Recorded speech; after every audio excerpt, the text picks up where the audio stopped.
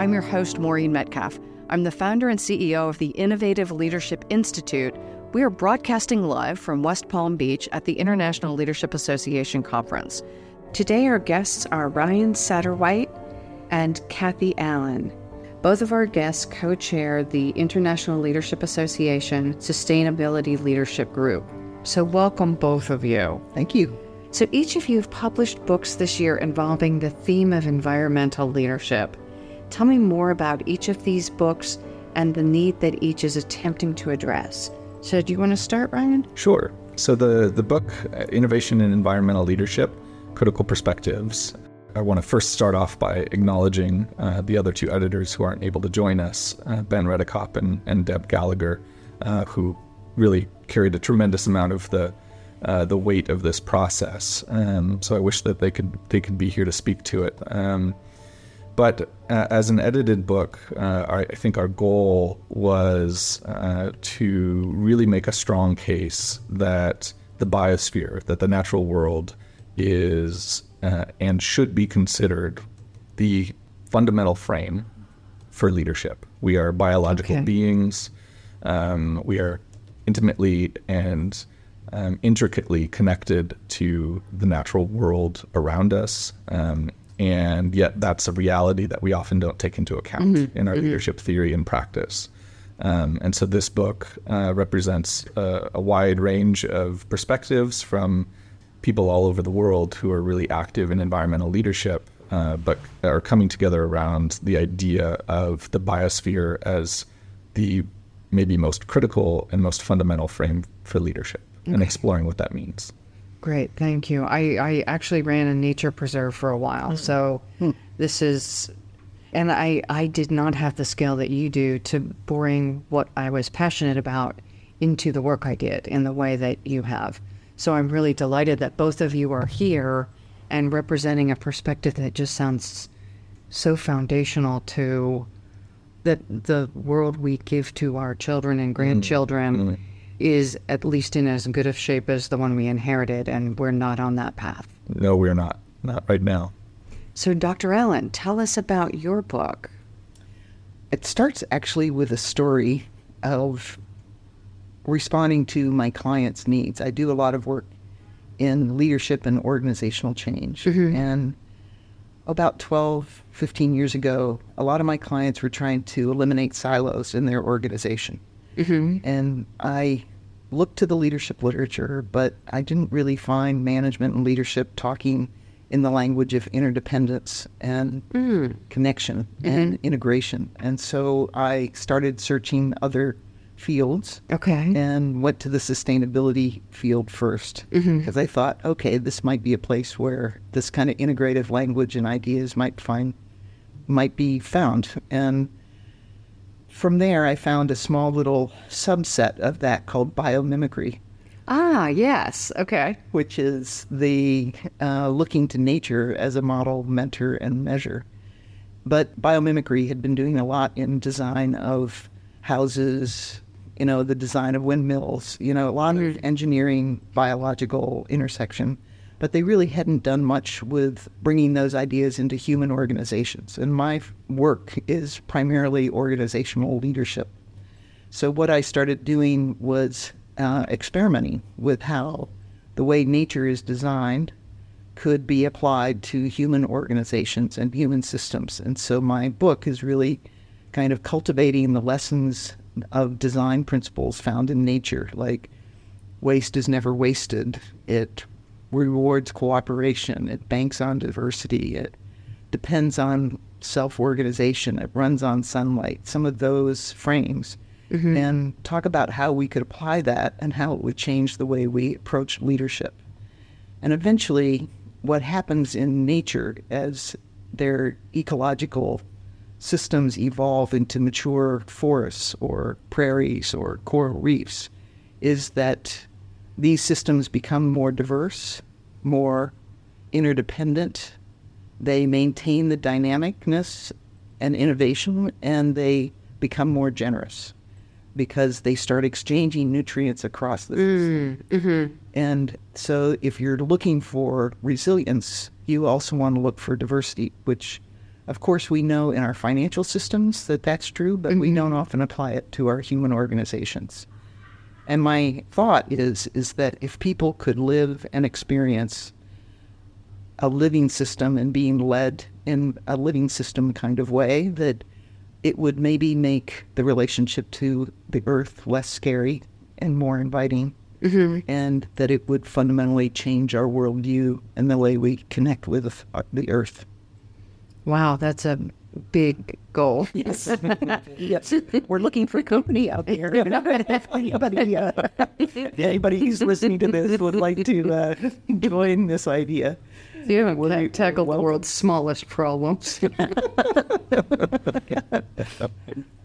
So what can and I think you touched on this, what can environmental leadership perspective add to the broader leadership dialogue? Well, I think I'll start here. The reason why we titled the subtitle for Innovation in Environmental Leadership Critical Perspectives was we really wanted to strongly bring out that critical dialogue from critical theory explicitly, which is an effort to seek emancipatory practices. And so how do we recognize the limitations of the narratives that we all are drawing from, or the frames of reference, the mental models that we're using, and how do we see those as limiting as well as helpful? So can you give an example? Because I don't know that some of our listeners will know exactly what you're pointing to. Sure. So, I think it's fair to probably say that still to this day, the most common, let's say, understanding of effective leadership might be kind of a traditional, charismatic, heroic model. It's what we're used to seeing in the media. It's what we're used to even looking for actively ourselves in different spheres of life. And so a critical perspective would be one that asks, it's not starting from assumption that that's wrong, but it's just asking questions about how does that limit what we pay attention to? How does that limit our behavior in organizations? How does that limit the way we learn about leadership and teach about leadership? And so I think that as Kathy alluded to earlier, there's a tremendous amount of opportunity to learn from lessons in nature. And that can easily, or sometimes not so easily, but still usefully be translated into kind of a leadership practice context. Perfect. At least my whole body of work and what this show is focused on is helping leaders update how they think and behave.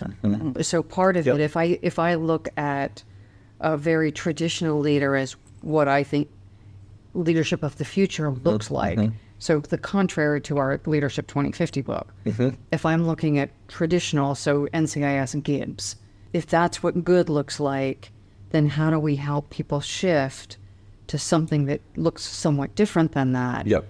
And how does that somewhat different leader consider lessons from the environment and the environment as one of the stakeholders? Yes. Yeah. And I think just as importantly, and several of our chapter authors make this case, that leadership education and development should be as much about, and I think Kathy actually talks about this in her book as well, that it should be just as much about what we need to unlearn as what we're learning in the process. Brilliant point.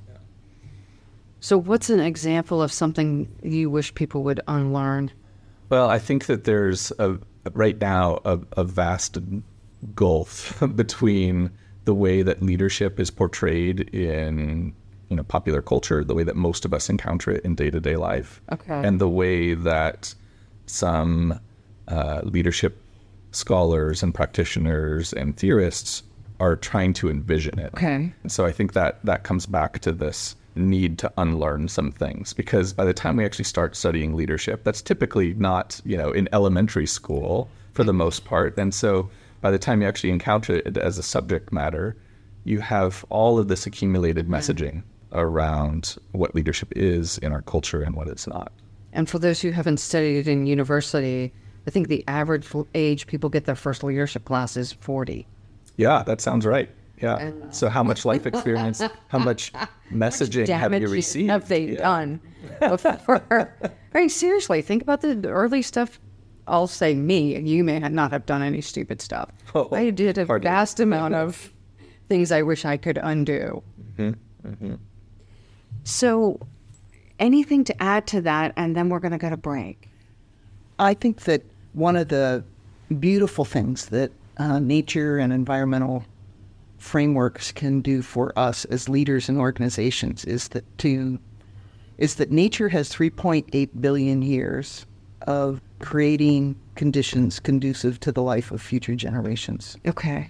And if that's nature's purpose, then what would that look like if we applied that organizationally to our leadership? What would it look like for us to see the soul of leadership not in the level of profit that your organization earns, but actually in the legacy we leave to our communities, our business, the earth? So we kind of begin to build a more expanded time horizon to measure the way we do our work. But we're living in a dynamic, interdependent, complex series of problems right now, challenges, you could say. And most of our frameworks are much more bounded, objective kind of views of our organization. And when we have an object or an objectification to our organization and our leadership frame, what we do is we assume control is possible. We assume that we don't need to build relationships between our organization and the environment and other stakeholders. We assume that we don't need to create conditions conducive to the life of our employees and our supply line and our customers and the earth and our communities and other stakeholders in our world. So there's lots of lessons of what it would look like to lead a living system instead of a system that we've objectified, where we unleash talent instead of control it, where we assume change is already happening and all we have to do is transform the energy that's already there. Aligned with the bigger system, not aligned with the bigger my system. Company alone. Yes. So I think there's a lot to unlearn, and one of them is this kind of objectification of people. Because as soon as you objectify your organization, the employees in it believe that somebody else owns the organization and it's not them, so they don't have to show up to solve the problem. Or if it's objectified from the top down, then they think they own the organization and they can tell the organization what to do because they've got all the control. It's not very helpful when you need a lot of talent and a lot of knowledge and experience and insight at the table to make your decisions. And that goes beyond environmental. That's a statement about our innovation culture and resilience as an organization, your adaptive capacity. So how do we change our mindset about leadership? So I think as Ryan was saying earlier, so much of how we think about leadership is kind of part of a larger overculture that we've had that's anchored in seeing organizations as some kind of machine or object. Yeah. And Newtonian physics kind Newtonian of stuff. physics, when in fact our lived reality is that we've always had life in organizations. We've just ignored that it's there. And so, for example, if we were borrowing and learning from the larger environment as a framework, a biosphere, so to speak, or nature as a framework, then we would ask questions like, how do we create stronger connections and help people recognize that they're not separate, siloed individuals, but are actually connected and are in an interdependent system? And that would require us to focus on relationships, focus on connection of ideas, of time, of space between our organizations and our communities, how decisions impact over time the earth and vice versa. And we would have to let go of this, illusion that we can control our world and that we have dominance over it as a point of privilege of being human, and that we would also need to probably let go of our sense of separation. Those are easy words to say, but as someone who does executive coaching, if my entire way of making sense of my contribution as a leader is that I'm in charge, that I know what I'm doing, that's what people pay me for, to say how I conceived this is completely wrong, then who am I? really becomes the fundamental question. And what value do I bring? Because I don't do that new stuff. I do that old stuff really well. I have the illusion of separate and I'm in control of you and I'm good at telling you what to do and measuring it and creating accountabilities and structured processes. This seems like it would terrify people who are really good at functioning in the existing system. It could. And I think that a lot of the people I do executive coaching with are people who are trying to push the envelope. Okay. Because they tend to be highly effective managers and leaders in traditional senses. And at some point in their journey, they've realized that they can't do it by themselves anymore. Okay. So they are figuring out how can they get more company at the organizational leadership table to help move the interests of the whole organization instead of just part of the organization forward. And so it's really out of that need that they start searching. And so maybe my question to your listeners would be, where are you in that journey? Are you still learning how to be a really great traditional leader? Or are you beginning to realize and get frustrated with the limits of that frame? And if you're starting to get frustrated because no matter how good you are, you still can't do it as well as you want it to be, then you're probably getting ready to have these kinds of deeper questions show up in your leadership practice. And this maps to developmental psychology as well. Yes. That there's a jump to post-conventional, and there's a lot of research on that we won't talk about now.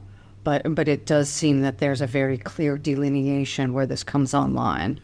And it's a felt sense. Yeah, and I think that in that certain sectors of our economy are more prone. So if you're in a sector that has a lot of external disruptions happening in your business, then you're going to be more likely to start trying to figure out how to respond to these more complex issues. Okay. So that, and then once you start entering into the world of complex problems, not complicated problems, but complex problems. And adaptive. Then you need high levels of adaptive innovation to respond quickly to the major disruptions in your sector. So what I find in my leadership practice, my coaching practice, is that those people also are the ones that find me to start exploring these ideas. So let's define adaptive, because again, our listeners may not know that term exactly as you're using it. So to you, what is an adaptive problem? Well, it's coming from nature. Nature has kind of what they would call an adaptive cycle that it's been using for billions of years. And the adaptive cycle looks a little bit like an infinity loop on its side. And so the upper left-hand quadrant is explore. The lower left-hand is of the circle is launch. Then you go up to the upper right, that's sustain, and then there's a release, which is the lower right. So the front loop, which is launch and sustain, doesn't stop there. There, at some point, you become too rigid or your forms no longer fit the purpose that you're trying to do, so you have to adapt. And that means you're releasing a background assumption, a business model, a way of doing something, a program that you've invested time and effort in, and that release allows you to reclaim the energy and resources that have been holding the program in place or the form in place, and then explore to the next round. So this simple explore, launch, sustain, release, and this is a constant loop that you find in nature. And that's one of the reasons why life still exists on this planet 3.8 billion years later, is because this is natural. But it's not natural in human organizations. We really have to work hard to do this because we fall in love with our forms. And we don't know linear structure. And, this is all of the Ryan stuff that he was talking about earlier. It's about how our mental models and other things hold us in this sustaining place that no longer always is functional. So one thing I want to point out, and then we'll shift to what Ryan's doing, is that not only does the system need to change, I as the leader need to change. Absolutely. And often I think leaders are under the belief that it's my job to control that or them, not also change me, them, and that. And when I add me into the equation, it's a very different equation. And the thing is that when our world was more stable, our external environment was more stable, the idea that a leader knew everything and could control and direct everything was effective. It worked. At least it wasn't delusional. But it doesn't work in the world that we're currently living in. We're creating new challenges and problems every single day, and we're trying to solve it with old mindsets. Not very helpful. Nature can teach us a whole lot about more effective mindsets. Brilliant. Thank you. And so, Ryan, how does your work relate and is also different than Kathy? Well, that's one of the reasons why I enjoy connecting with Kathy so much, is because we, I think, approach our respective work from a very similar place, but the work we do is different. And so while Kathy's working with, high achieving executives who have kind of reached this stopping point and are actively seeking for what helped me through this difficult period, my work with college students is quite different. And I think your observation around this being connected to developmental psychology is really important, because, Kathy's clients may or may not, but may have had that life experience of being able to kind of come to some of those transition points developmentally.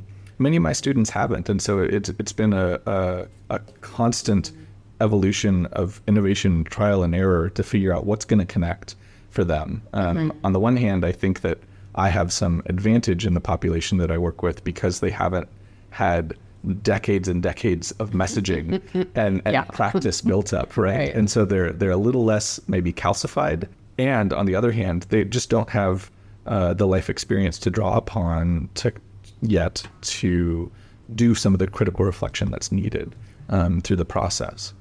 And so in our work with students, both inside and outside of the classroom, we've really had to experiment actively in terms of what are the experiences, what are the settings, what are the conversations that are going to really connect with this population as we talk about sustainability and leadership.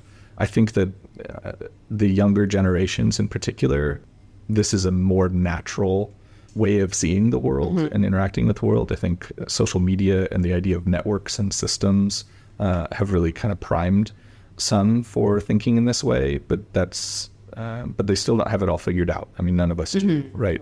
So I think there's a natural tendency there that we can build upon. But the hurdle that I face, I guess, the privilege that I have is helping them to make some of the kind of contextual and connections between different concepts that they may not have been exposed to yet.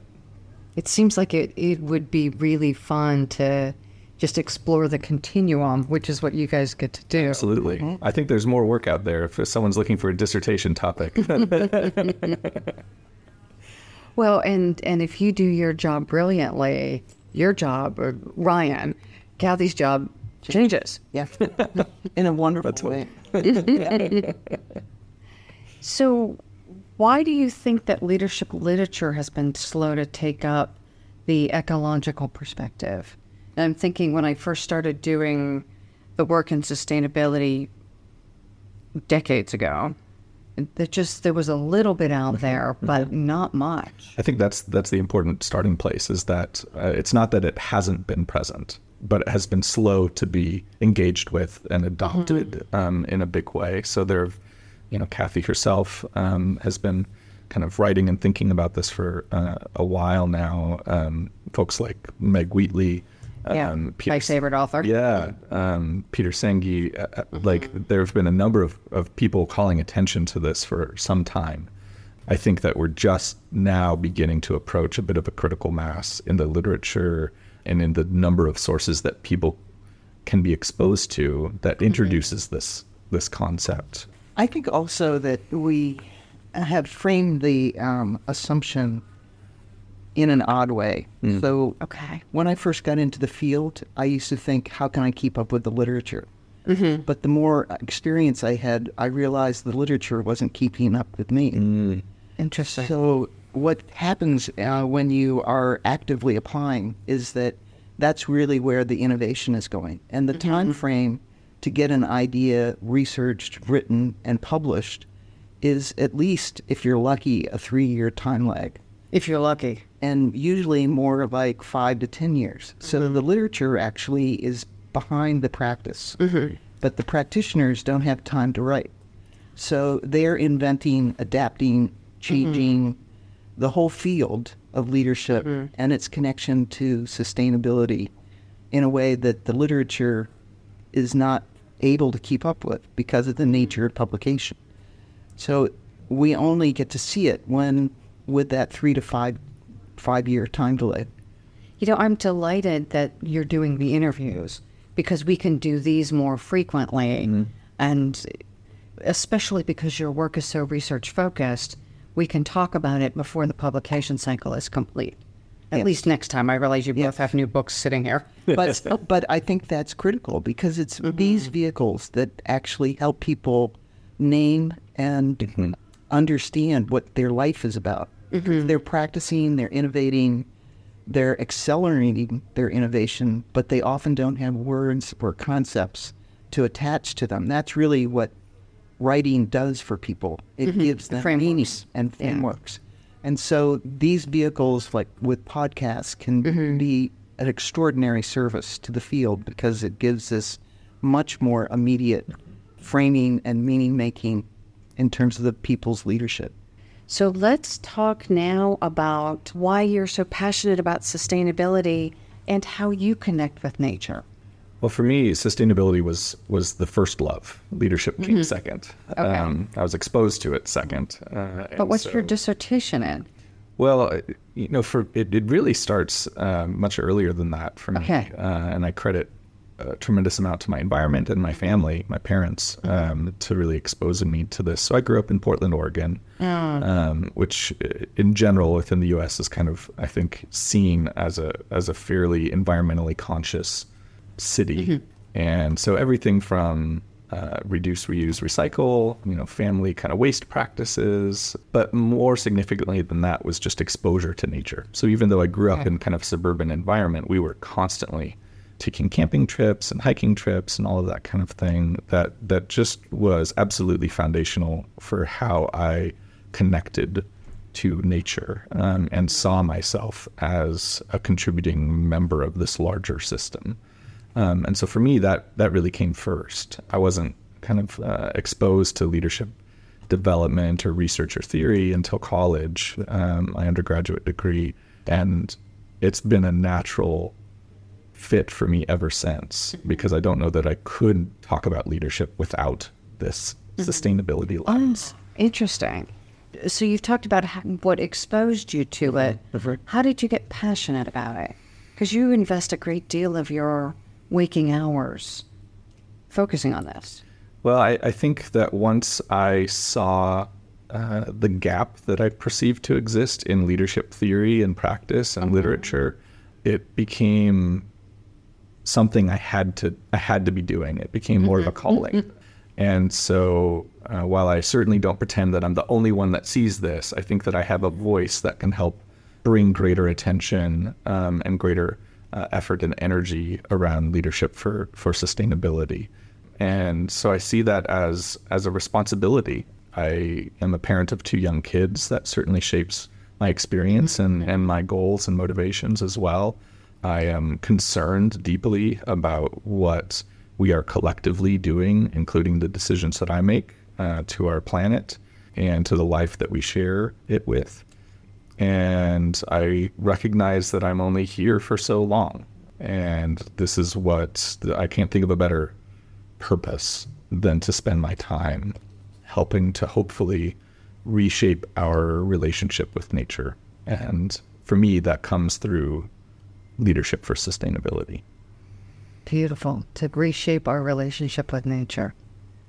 Thank you. Kathy.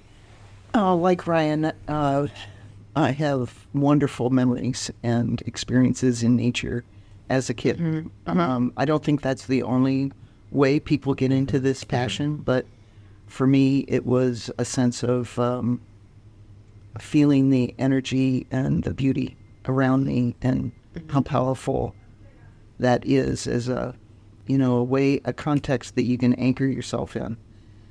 But then I think the sustainability and leadership connection actually started with my belief that if you want to change or transform our systems and our organizations or ourselves, that we wanted to do it in a way that held, as opposed to an experiment that just doesn't hold. Mm-hmm. And so much of my work in change and leadership is really about making sure people's fingerprints are all over it and that they own the solution to it. And if you then add sustainability into it, you can have a sustainable program organizationally, but if people don't have their fingerprints all over it, it doesn't hold. Mm-hmm. And so the sustainability had kind of a double meaning for me. One is sustainability in relationship to your impact in the world around you, and sustainability in the sense of how do you lead and create change in your organization in a way that holds without additional energy attached to it. Mm-hmm. So you're not wasting resources holding change in place that as soon as those resources are redirected will disappear. It's an interesting question. One of my colleagues talks about having transformed several organizations, and when he leaves, his question is, do they sustain? Mm-hmm. Right. The organization may sustain, but then they're acquired by someone else or they're run by someone else who wants to put their fingerprint on it. And is the gain that was made wiped out? Right. So I think, for me, I measure my value and my worth as a consultant and an OD practitioner based on whether things hold. Mm-hmm. And you can't hold that by one person. Yeah.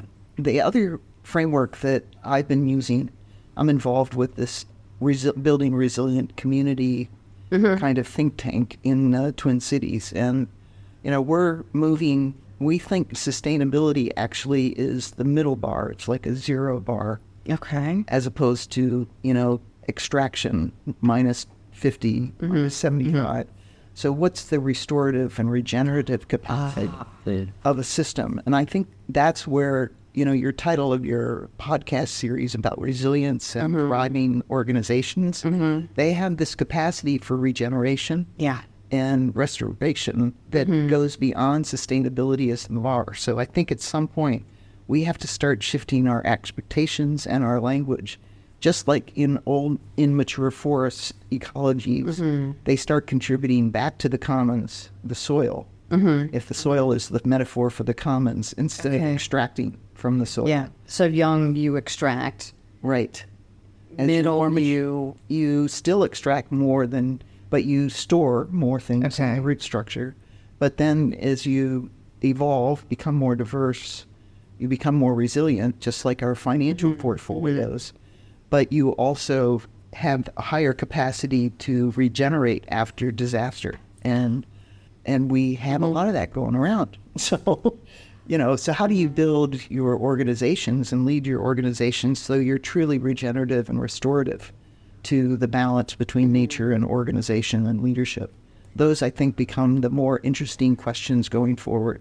And to jump on that a little bit, I think one of the challenges that I have wrestled with continuously is how do I prepare students whom not all are early career, but most are, to go into an organization at an entry-level position and help develop that capacity and deliver that message if it's not an already dominant part of the culture there. And that's an extraordinarily difficult thing to ask anyone to do.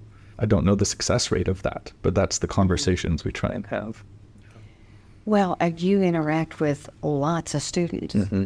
So while Kathy's leverage is fewer people, more power, your leverage is more people, but less power. Mm-hmm. And if those come together, we'll see quicker change than either one or the other one. Yeah. But nature would have an interesting lesson to what Ryan just shared. So nature depends on self-organization, and it self-assembles from the molecular level up. And as a result, it means what would happen to our leadership frame if we began to see leadership coming from the bottom versus only from the top or coming from anywhere. And if we are framing things from a nature's lesson, this bubbling up tends to be really where the innovative processes happen. Is where the system is most adaptive. Okay. And so we could say, given that as a framework, that what the work that Ryan is doing with college-age students will have an impact on the world in a much larger proportion than the numbers that he reaches, because those people will go on to lead teams, divisions, organizations, communities, and they will make a difference. And so it starts with helping them think in a different way about what leadership is and what is our responsibility to the earth and our long-term choices. You know, something you said earlier just keeps coming back to me. In Native American studies, we talk about 7 generations. So thriving, back to your point, is meeting quarterly numbers. If profit is the fuel that drives us forward, we need that, so I'm not saying we don't. And if I am leaving a legacy of a healthy organization and a healthy planet, and so often we think of us and profit as the money only, not the planetary impact we have that's now going to have to be cleaned up by tax dollars and super funds and other. I think that's one of the biggest challenges. I had a journal article a couple years ago around deep time in leadership studies, and so kind of calling for an effort to help expose us all to integrate into leadership education and development, the ability to connect to, think in, and make decisions on longer timescales than we're accustomed to. I think that people can encounter that from any number of places. It can start in an organizational context. It can start at an individual level as we begin to see ourselves as part of histories and contexts and communities. And so there's a lot of different ways for people to connect with that idea, but I think it's one that we've neglected for too long. You know, as I look at people being so distraught right now, if we step back and look at the trajectory of time, we're at a point, on many measures, we are as more successful than ever imagined by our forefathers. Yes, and that doesn't eliminate the concerns that we have right now and the very real realities that some of us are living through. But I think it does provide a greater context for the work that we're engaged in. So let's shift gears for 1 second, and then Kathy, we'll come back and do a closing comment.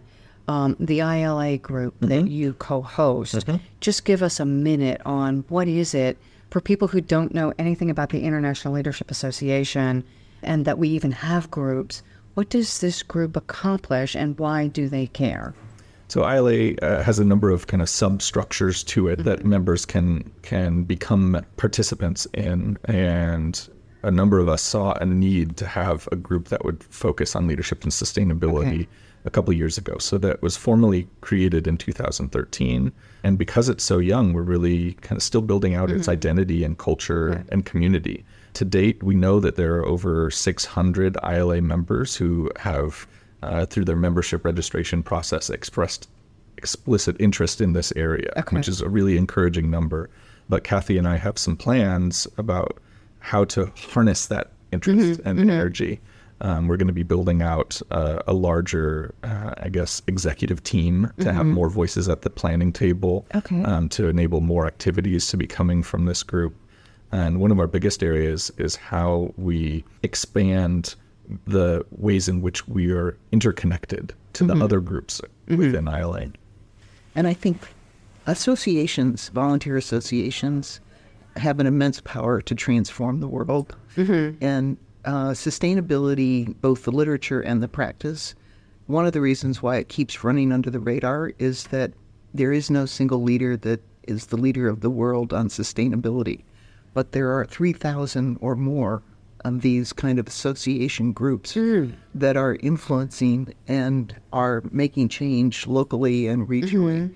And I think that really is the power of a movement. The way this has been structured is it's much more locally driven or contextually driven. And we're trying to build a stronger contextually driven focus within this professional association that people around can then go these back to. ideas, who will then go back and influence in their own sphere.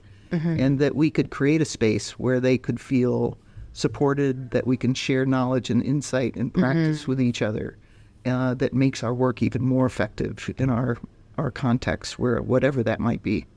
That's a brilliant note to wrap up on. Thank you so much. And for our listeners, I'm going to say the name of your books again, or will you? Sure. So the book that I'm representing on behalf of many others is The Innovation in Environmental Leadership, Critical Perspectives. And my book is called Leading from the Roots, Nature-Inspired Leadership Lessons for Today's World. And if people want to reach out to me, you can do it on my website, www.leadingfromtheroots.com. Perfect. Thank you both so much for sharing your wisdom. And for our listeners, I really hope you heard something today, or a lot of things, that will help you update your thinking about leadership, and something that you may put in practice this week, next week, in the near future. So thank you for joining us, and we hope that you join us again next week.